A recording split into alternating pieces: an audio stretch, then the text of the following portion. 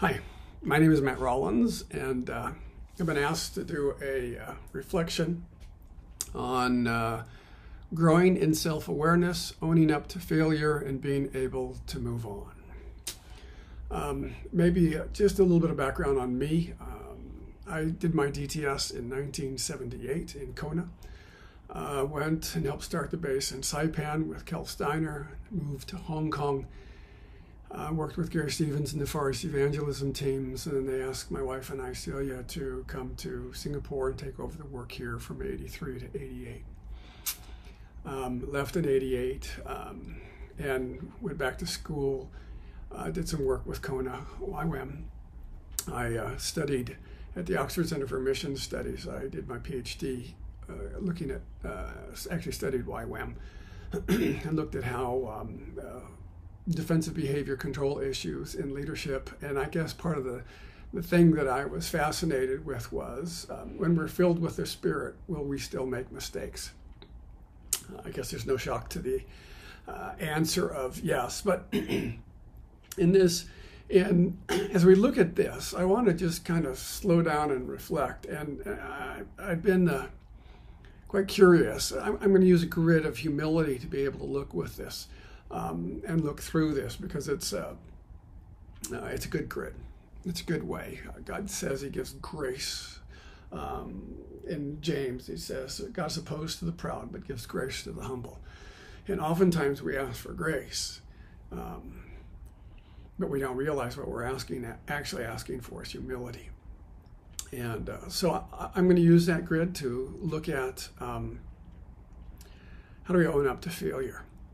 And the word failure is going to have a lot of emotions connected to it. So I think it would be important to kind of slow down for a second and look at, when we're talking about failure, look at humility, look at failure through humility.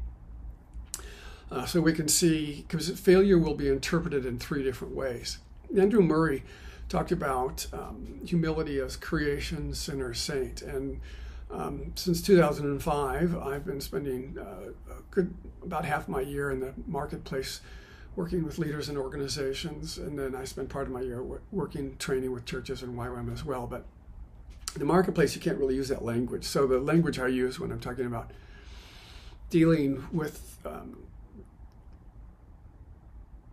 humility is limited or finite, broken, and gifted.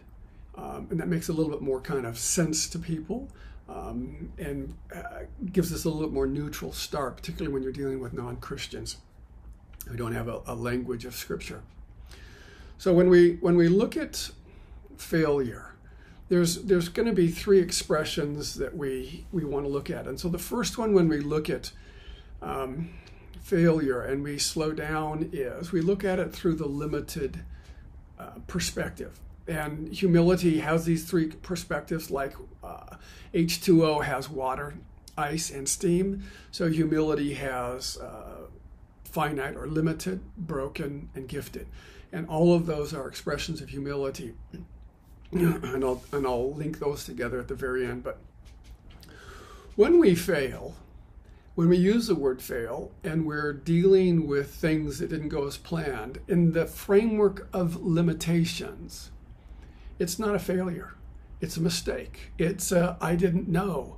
And when we're talking and reflecting on things that didn't go as planned, I think in humility, in the grace of God that we're given, we look at it through our own limitations. And to look at it through, I didn't have enough information, doesn't mean you were a moral failure. That comes through brokenness. But in this first piece, when we're looking at failure, we have to replace the word failure with a mistake. I made a mistake. I didn't understand. I wasn't clear. I didn't know what I was getting into. And those are really just expressions that we all have when we're entering into a project or entering in to do something, even in an act of obedience and to what we feel like is a response to God stirring us in a certain way. Oftentimes we have no idea of what we're getting into, and it slowly unfolds before us. So the first grid that we look through when we're talking about sitting back and reflecting and thinking about failure was, did I enter into something with a lack of openness to, awareness of my limitations, my finiteness, my cognitive, emotionally, spiritually, physically, we have a limited supply of energy. And when the Holy Spirit comes to infill us, he doesn't come to make us God in the natural nature sense. He comes to empower us to be fully human. And to be fully human is to be aware that we're working with limitations, that we're limited, that we're finite. And it's not breaking through those limitations, it's learning to embrace them. So this first expression of looking at failure through limitation is simply admitting I made a mistake. I didn't know as much as I could have. I can grow through that. I can learn through that. I can gather much needed experience through that. And need to, as an important piece of that. The second grid that we look through when we're looking at owning up to failure is through brokenness. And brokenness is that deficit within us, the flesh, that deficit within us that Scott Peck said becomes not ignorance, because that's limitations, militant ignorance. Not that I don't know, it's that I refuse to know. And we've all got a piece of within ourselves, this language that Paul would say of I die daily, or there's a thorn in the flesh, or the sense of working out your salvation. So there is a piece within us that we have to be aware of that is a deficit, that is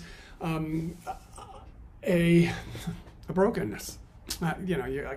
Synonyms, you can only say it in so many different ways, but that place where I seek power that I might be in control. And when I have failed because I'm not in control, or I pulled power to myself, or I tried to protect myself from the deficit, and I lived out of that deficit, and I took other people's choices away, that's a failure. It's a moral failure. I lived in the flesh. I pushed away. I grieved the Spirit.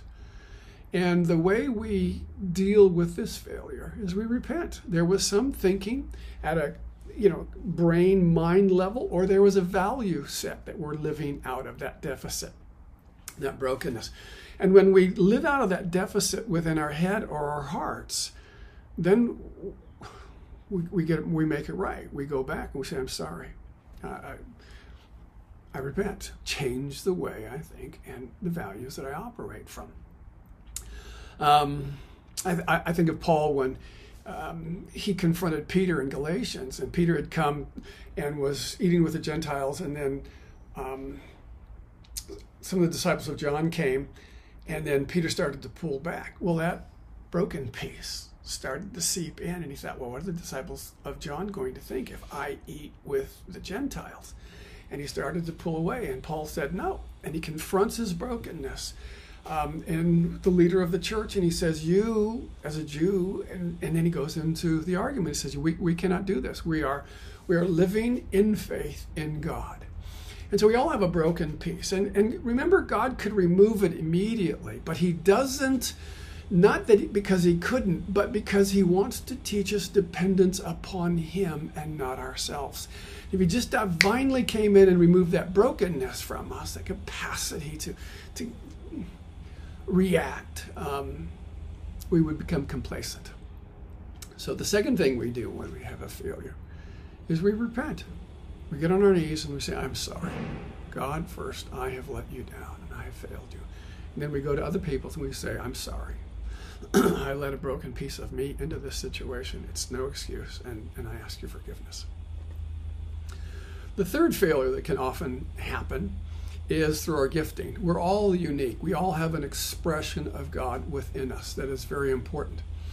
And what can often happen is our strength becomes our weakness. I'm thinking, so maybe I'm thinking strategically, and that's my gift. Well, what I'm thinking then is strategically, and I'm looking at what ifs 3 or 4 sessions down the road. and I forget about the present. And in forgetting about the present, I fail. I fail a relationship. I fail financially. I fail something else because my gift led me to be kind of mono-dimensional, single-dimensional, framed as we go forward, and it creates the limitations for us. So the gifting is a great expression of God within us. And the first two, I am limited and I am broken, are really to be dealt with so that the gift could find its place, so that we could express God and express this love for God. But also be aware that your gift, you will lean into your gifts when you become broken. When you sense that brokenness within you, what often happens is we try to hide our brokenness through our gifts. And so the dynamics as we start to bring this to a close here and look at this is use your gift, but be aware that you may need other gifts. Not may. You will need other gifts, and all gifts have limitations. And sometimes in those things, you don't repent of having a gift. You repent, you stand back and humble yourself and say, I need others. It's relational. We're building a body. No man is an island to himself. So in tying this together, remember, tension isn't the problem. Tension doesn't cause something. Failure and tension would often go hand in hand.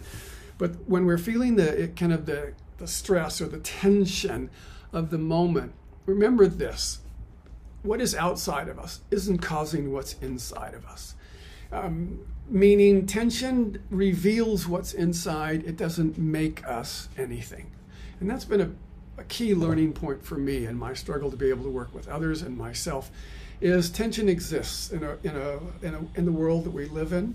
Tension doesn't mean something's wrong. It just means there's a difference. And that is a healthy expression. That is needed in the kingdom of God. But what we can't do is react to that tension and fear our limitations, or fear brokenness, or have our gift automatically kick in to protect us from our fear of the other things. So part of this challenge for us when we're looking at failure is slow down, take a breath, relax for a moment, and start to reflect on where was I not operating in humility, in the sense of, were there limitations that I wasn't aware of, and what can I learn from those? Did my brokenness seep into this, and have I become defensive, or in an unhealthy way? Defensive in a healthy way is just boundaries. Have I become defensive or controlling? Have sought out power, or competed, or compared myself to others? Those are all kind of brokenness expressions. And then the third one is, in this failure, how has my gift led me or misled me? How have I trusted my gift sometimes rather than trusting God? How have I leaned into what I feel comfortable with rather than creating a conversation with others, and in that rounding up the collective counsel of God, so that we might, in our love for each other, have the full expression of God in who we are and how we move forward. I think that I trust God will use that to stir your thinking, to give you a sense of the grace of God that is available for each one of us. If you're interested, I put together a blog for the marketplace. It's on Telegram. It's called Reflections, Leadership in the Midst of Uncertainty. I do a daily devotion 3 times a week. You can find those on Telegram. This is not a sales pitch. It's just my way to serve you and to help you in this process. I pray for the grace of God to be abundant in your life as you learn to reflect. Remember, we don't learn from experience. We learn from reflection on experience. And that's the purpose of reflection, so that we might maximize the experience and not waste the pain of failure, but use the pain of failure to teach us to grow and develop and become all of who God has invited us to be. Thanks. God bless you, and thank you for your faithfulness to the Lord in the work of God.